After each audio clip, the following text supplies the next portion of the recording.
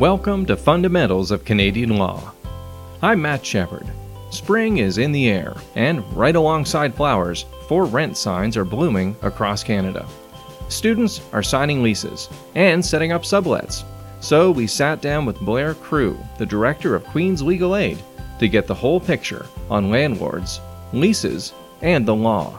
Whether you're signing a lease, subletting an apartment, or seeking new roommates, there's a lot you need to know.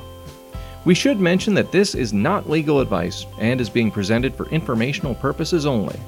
Also, this was recorded in April of 2019, and the law is always subject to change. This podcast is brought to you by the Queen's Certificate in Law, the only online certificate in law offered by a law faculty in Canada. You can find out more at takelaw.ca.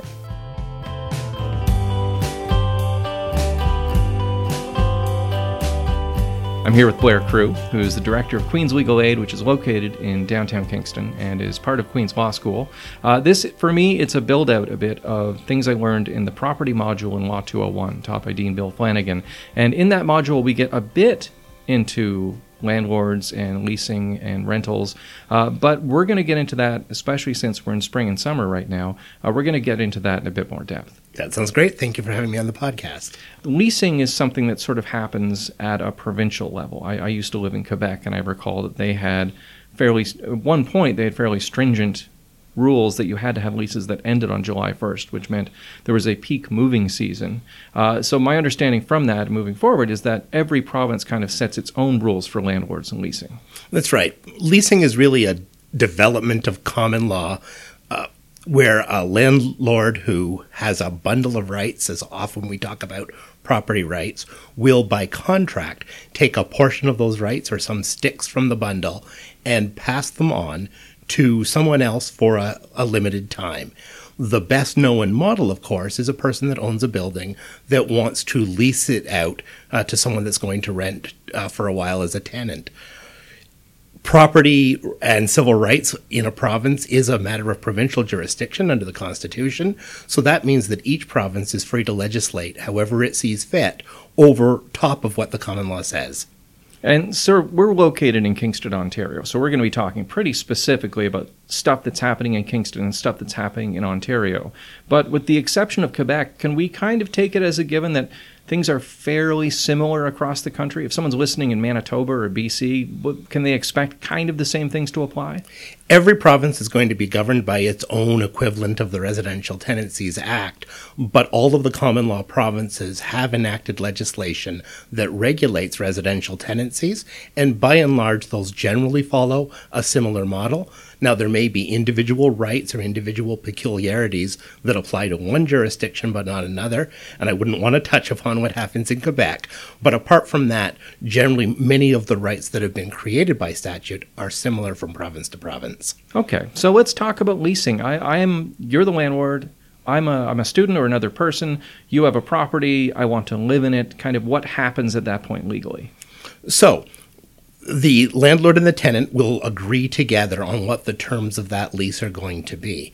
And one of the peculiarities of Ontario is as of April the 1st, 2018, the government has mandated that there is now one standard residential lease form. And the purposes of this was really to educate both landlords and tenants as to their rights, because there was a lot of poor understanding. I think people have a very common law feel for what they can and cannot do. And there are so many individual rights that are given or are limited, depending on your perspective, under the Residential Tenancies Act, that finally the government said, let's just make the obligations on both sides clear to everybody by having a standard form lease, which is mandatory for all new tenancy agreements. So that's been it's been about a year now since that was introduced. And so now there is just one set of obligations on both sides. That's correct. And I think that anybody that is coming to sign a new lease or is beginning university or is moving to a new town, they're going to be confronted with the realities of that standard lease form that set out all the basic rights and obligations.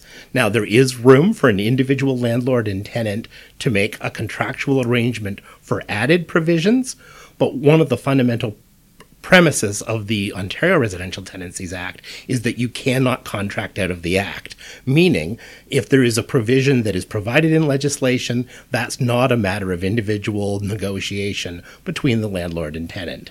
Right. So, I mean, one of the things that comes up, or something that comes up fairly frequently, is this idea of kind of landlord rules or house rules. The classic example from old films is, a woman in a boarding house can't have any gentleman callers. So do landlords have the right to actually create these kinds of provisions? So outside of the stuff that's legislated, landlords do have the right to create individual provisions. But one of the fundamental things that landlords can't do actually is limit the number of people that live in the house or who's permitted to have guests. Every tenant, one of the things that landlords fundamentally often don't understand is that when they are renting out the place, by and large, they are giving up for a period of time the majority of their rights to that place. And one of the things that they can't limit is a person's ability to have guests over. And that could be short-term or that could be long-term. Landlords may sometimes say yes, but there's 5 people there instead of 4, so it's using more utilities. That's why I want to restrict it. The landlord would be free to say, if you have an additional guest for a period of time, I may charge more for utilities if that's the landlord's responsibility. But one of the things the landlord can't do under the legislation is say who somebody is allowed to have older. So that classic example would no longer be something that the landlord could do. On the other hand, there are no provisions in the Residential Tenancies Act about whether or not you can make a building a no-smoking building. So if an individual landlord wants to include a term that says this building is smoke-free, the landlord and tenant can agree to that as a term of their contract.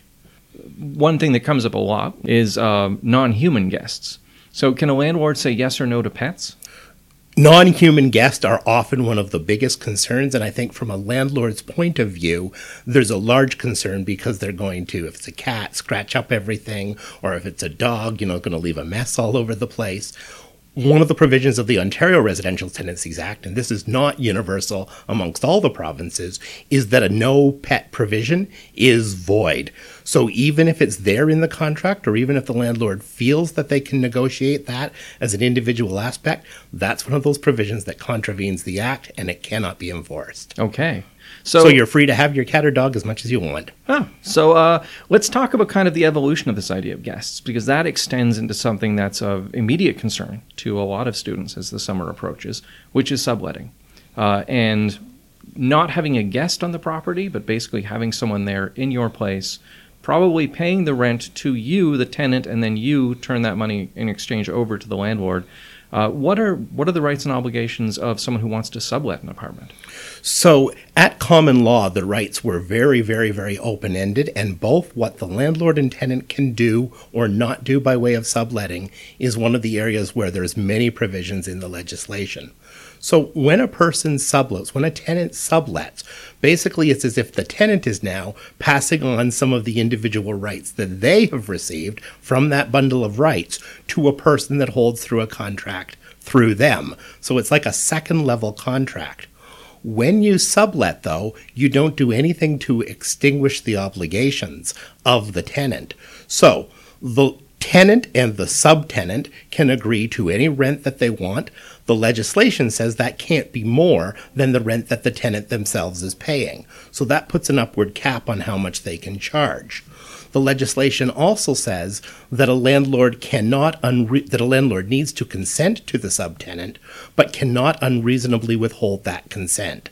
So, if a tenant comes to a landlord and says, I'll be gone for the summer, but here's a graduate student that will be in town for the summer, I'd like to sublet to them, the landlord cannot unreasonably refuse that. But if the subtenant then subsequently trashes the place or doesn't pay rent to the tenant, that in no way relieves the tenant who has sublet from their obligations. So when you choose to sublet, you're still really retaining responsibility for the tenancy yourself. And if anything goes wrong with your subtenant, that's a matter between you and the subtenant. Your obligations to the landlord still survive. So it doesn't feel like there's a difference here between whether you inform the landlord or not. I mean, informing the landlord is obviously probably a good idea and a polite thing to do, but it doesn't remove any obligations from the tenant if they tell the landlord what's happening. Saying, hey, I'm subletting this place doesn't remove any obligation from me as a tenant, I still assume all the obligations I normally would. That's correct. And so now, and because there's no relationship, no contractual relationship between the subtenant and the landlord individually. Now, the law recognizes that landlords may want to know who it is that's residing in their premises. They want to make sure that this is a person that's allowed to stay there and not someone that's breaking in and stealing your stuff, for example. They may want to know who's been provided with a key to the building. So that's why the legislation says that the landlord, you need landlord consent to sublet, but that the landlord cannot withhold that consent unless there's a really strong reason, such as, for example, the landlord finds out that this subtenant had trashed 3 previous places or something of that nature. Right. So the key takeaway for me on this is a student shouldn't be concerned about telling their landlord that they're going to sublet because the landlord can't reasonably refuse unless there's a very good reason to do so. That's right. And really, the idea of subletting, too, is that the tenant is usually going to resume their tenancy when they come back in the fall. Right. So you don't want to do anything to extinguish your rights otherwise, and you shouldn't be concerned. The legislation does give the tenant the right to terminate the tenancy altogether if they come to the landlord with a subtenant and the landlord says, no, I refuse to do that, or I will never allow a sublet. But that's not always in a student's interest because often they want the place back when they come back. Right. I'd also like to mention something about the notion of joint and several liability. It's very common in university towns, and I think the new form of lease, because there's spots for multiple tenants on it, lends itself to this, that instead of a landlord having an individual lease, say for a room with each tenant, it's common for 4 or 6 tenants, particularly in Kingston, where there's lots of nice old houses around, to have a single lease document where all 4 or 6 tenants will sign together. When you create a tenancy together with 4 or 6 or 1 or 2, or 2 signatures together, that creates a relationship of joint and several liability. What effectively means is that each of those tenants is responsible to the landlord for the full obligations of the contract. In theory, if one of the 6 tenants were not to pay their share of rent, the landlord is free to come to the other 5 tenants and say, hey, your 6th tenant didn't pay up. I want you guys to split that amount up. Or even to pick on one tenant that they perceive to have deeper pockets and say, hey, this is a joint and several contract. You're fully responsible for the full amount, so I'm going to come after you for the amount that your other co-tenant didn't pay. Similarly, if there is damage caused by any one of the people that is on that contract, typically landlords will do a move-out inspection at the end. If that happens and they find damage, the landlord is free to sue all 4 or 6 individuals, how many ever there are, or is free to sue only one. And even if somebody else caused the damage, in law, you could be responsible for it. So it's something I always think is worthwhile for students to know. Pick your roommates carefully. Absolutely. And there are an awful lot of times where relationships start out great with roommates and they sort of go badly. And there are services available to the Queen's University that will help you to mediate those co-tenant disputes before it gets to the stage of needing to involve the law. Actually, since you mentioned the landlord walkthrough upon the end of a tenancy, is first and last illegal in Ontario? Yeah, the only amounts that a landlord can charge by way of what they used to call a security deposit is charging a first and last month's rent. Now, first month's rent is literally to pay for the first month of the tenancy. The other deposit can be no more than the last month's rent deposit. The landlord must pay interest on it at a rate that is prescribed by legislation every year, and it must be applied to the last month's rent. So the notion of a damage deposit, that's something that is precluded by Ontario law. The only other amount a landlord could charge up front would be a key deposit. It must be a refundable deposit, and that can be no more than the actual amount that it would cost the landlord to replace the keys. We're referring to the legislation a lot. It's easily accessible, right? Yes, it's the Residential Tenancy Act, and it's available through e-laws. Also, the Landlord and Tenant Board of Ontario, which is the specialized tribunal that has jurisdiction over most landlord-tenant disputes in Ontario, has excellent information on their website and including self-help guides and an explanation of the law, as well as link to all of the relevant legislation and regulations. And this is all very accessible and understandable stuff. You can read this, and this isn't lawyerese. It's not very opaque.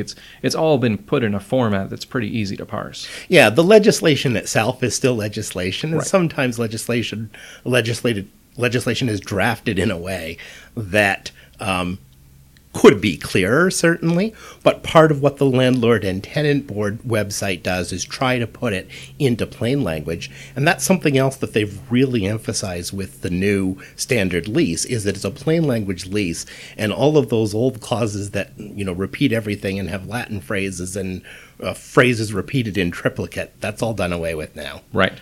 So if I wanted to sublet, would it be in my interest, even informally, to try to get some sort of contract in writing between myself and the person I'm subleasing to?